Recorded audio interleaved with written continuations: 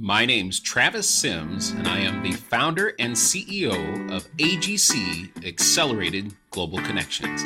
And this is the AGC Experience.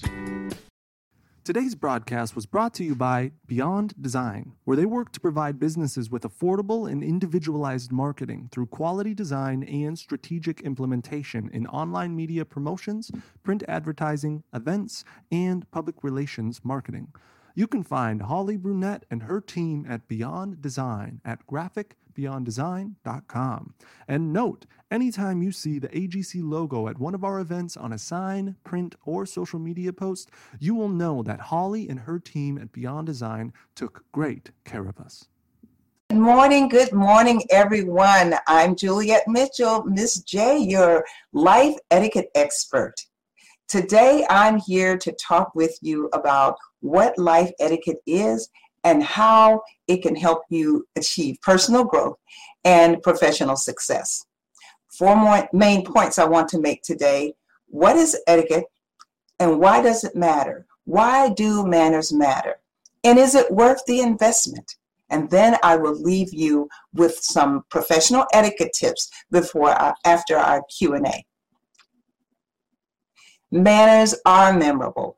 So put your best foot forward and claim your seat at the table so that you are better positioned for personal growth and professional success. I call this life etiquette. When you hear people say, put your best foot forward, what does that really mean? Simply, it means putting your best self in any situation you experience in life. In particular, today, we're talking about business, career, and professional development.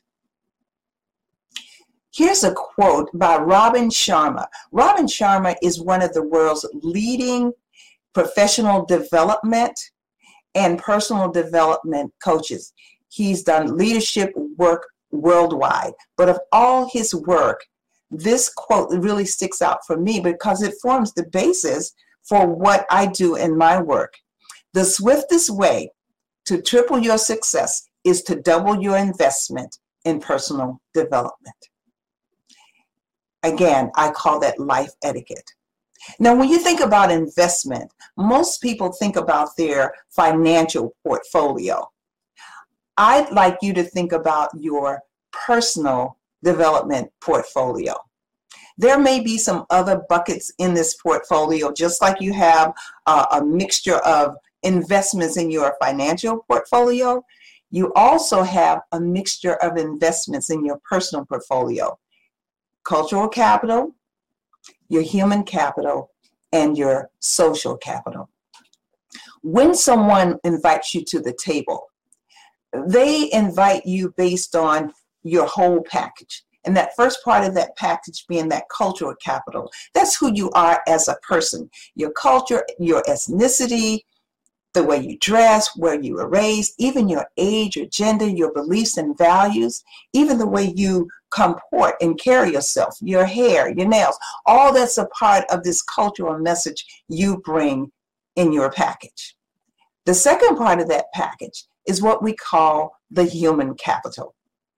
If you've heard of the rule of mastery, and I'm sure many of you have, that means that people expect you to be competent in something. So the rule of mastery says that you are an expert if you've invested 10,000 hours in whatever that was or whatever that is that you are learning. Your knowledge, your skills, your ability are part of the rule of mastery and what you bring to the table. So you are competent in some area. People invite you because of who you are and your cultural capital. They may invite you to the table because of what you know, your knowledge, skills, and abilities. But the bucket I'm talking about today is called your social capital. Social capital are those connections that you have with people. Next slide. So you may not can see this very well, but this social capital, those connections, this is a prime example.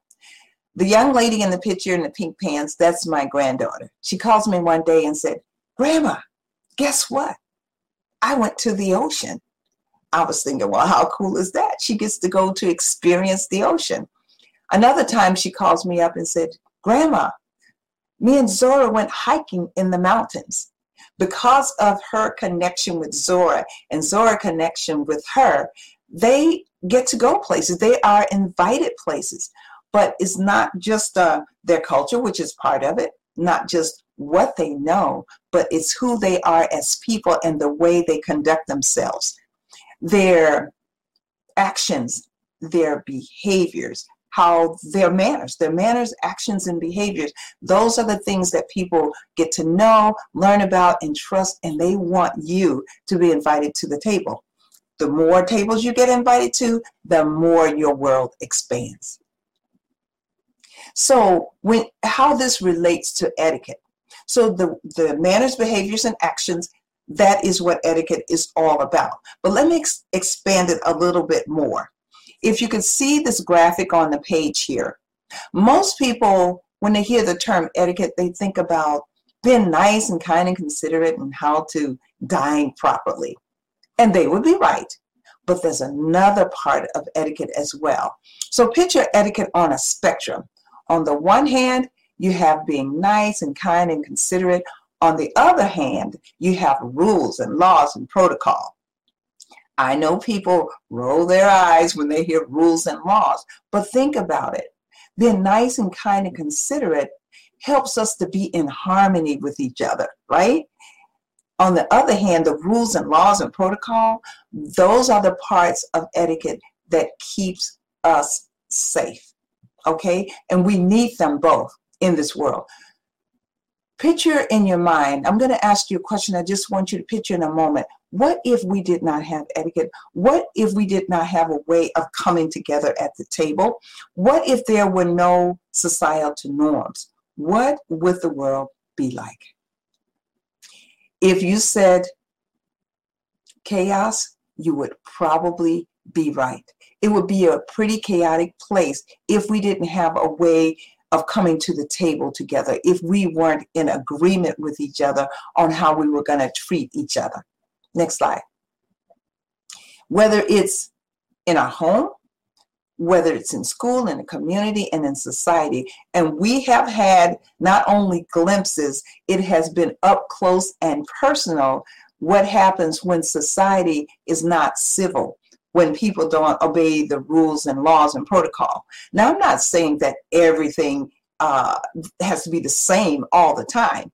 Rules and laws and protocols change, but again, there's a way that we're to come together so that we can facilitate that change and not destroy each other.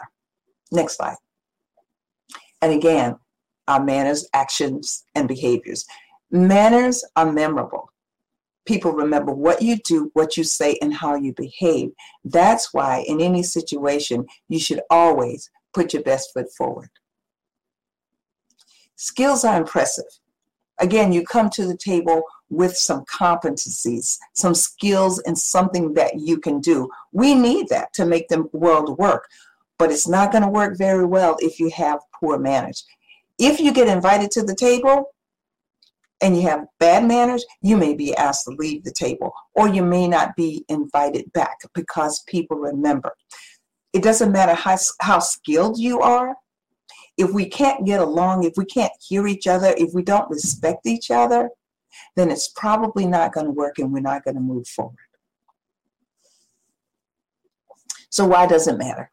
I've kind of answered those questions already, but I want to raise these 3 points. Manners and our manners, behaviors, and actions, and how we treat each other and how we agree to come to the table is going to help build better relationships. And that starts early, like with my granddaughter. If you give kids the social skills and help groom them in that area along with their competencies, then you position them for success early in life.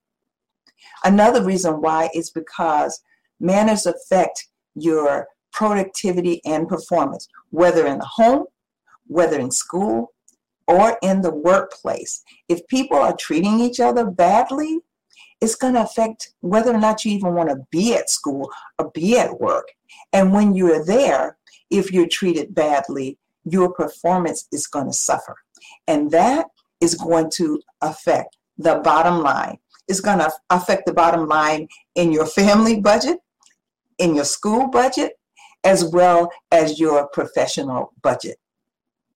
So let's get back to Robin Sharma. The swiftest way to triple your success is to double your investment in personal development. If you're not convinced yet that it's worth the investment, take a look at these stats. I know we have some numbers, people in the room, and they want to see the proof. So this study was done by Gallup. It was a Gallup poll focusing on millennials. Now, millennials are the hugest population in our workforce now. The baby boomers were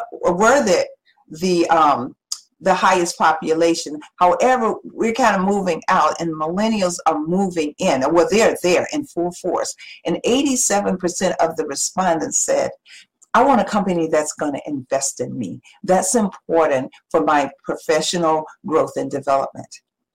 74% said that, well, I'm not going to be happy at work if you're not investing in me, if you're not showing any effort to grow me as a professional and to position me for leadership. And 40%, they're just going to leave. They're going to start looking for work. They may have already started. They've already told you what they need. They're not getting it. As a company or an organization, you might say, I can't afford to. I can't afford professional development training. You can't afford not to, because if you have a 40% turnover, you're going to be constantly investing in hiring people, which is a whole lot more than professional development training. And I'm not just talking about the skills training, because we need that as technology changes and the world grows and techniques change. But what doesn't change is that need for respect and consideration from other people. So yes, your manners, the representative that you send out to represent your company at an event, at a training, at a conference, is going to be a reflection on you and your business. So I think I want to do this, Ms. J. I think I need to make an investment, but I'm not sure where to start. Well, first of all, just know that this just doesn't come naturally. People just don't wake up and have good manners. Just like anything else have to be taught and groomed and cultivated, so does good manners. You know, the kid that gets suspended from school, maybe even from daycare, or the person on the job who's always got something going on and people don't want to be around you. Well, maybe they were never given that training. They never were taught how to be. And some people know they don't know, and so that they're reluctant to step forward. It affects your self-confidence as well. But once you know how to be in different situations, you will be invited to the table, because you will know how to be in better relationship with people. And even when you're in a disagreement, you will know how to do that in a professional manner. Good manners. Good manners are good for career and life success, from the tiny tot to the seasoned professional. If you make that investment, you will see your success grow. You know why? Because you'll be at the table. People will invite you, and they will invite you back. Bad manners, maybe not so much. Even if you have a skill, even if you have knowledge that is highly regarded in the world, if they have another choice, they're going to choose someone that they can work with. Sometimes maybe you're the only kid on the block and they need you. But what of that relationship? Are you going to do your best work? Are they going to do their best work if they're being treated poorly? I think not. Manners are memorable. People remember what you do, what you say, and how you behave. And I call that the etiquette edge. I said I would leave you with 5 tips today. I'm sure you've seen these tips before, but hopefully the context that I present this will make you think a little bit more of how to incorporate those in your life. Number 1, be prepared. The who, what, when, where, why, how, that's still important. It was important 50 years ago, is important today. Knowing that will help you to be prepared for any meeting, training, any opportunity that comes your way. If you didn't read the memo and they said it was a casual affair and you come in a tuxedo, you're going to be out of place. If they say it's a formal affair and you come in jeans and sneakers, you're going to be out of place. So do the research and be prepared. When you walk into a room, acknowledge others. Acknowledge others. I am so sorry. I need to turn that off. Oh. Okay, I am so sorry about that. That was a professional faux pas, but let's move on. So acknowledge people. If you come in the room with your head too high or your head too low, people may not feel that they can approach you. So keeping that eye contact and a nod or a hello is important. When I first started out in my career, I was sent for a professional development to the Dale Carnegie course. That was the most substantial investment that my employer made in me and is still with me today. So it definitely was worth the investment. One of the things that Dale Carnegie says is that a person's name is the sweetest sound. So I want you to try this. If nothing else today, try this when you walk into a room or when you are meeting with someone, even in a virtual world. Hi, Mark. How you doing? Talk, talk, talk, talk, talk. Well, Mark, tell me about talk, talk, talk, talk, talk. And in the end, thank you so much, Mark. It was good meeting with you. I look forward to getting with you for coffee. And you can say Mark again if you'd like, but you've said it 3 times. So don't just walk in a room and start talking or join the meeting and start talking. Use the person's name if you have it. And it's okay to ask their name. Use professional language. And again, that doesn't mean a lot of big words no one can relate to. It must be relevant. So use a language that is appropriate and professional, and be able to tweak and tailor that language to the nuances of the conversation. You're not just going to enter into a conversation talking about hardcore business. There's usually some small talk in the beginning, and it could graduate to that. Or it could be purely social. So take your lead from the person that you are engaged with. And lastly, be attentive, whether it's in a virtual world or face-to-face. Making that eye contact, giving a nod, saying something that will let the person know that you are engaged with them. Full face body position if you can, or if they're next to you, looking at that person. But if you're looking around the room like you're scouting for your next victim, they're gonna notice that they may not say anything. Just remember this: people may not say anything, but they may not invite you back to the table. This is Miss J. Manners are memorable.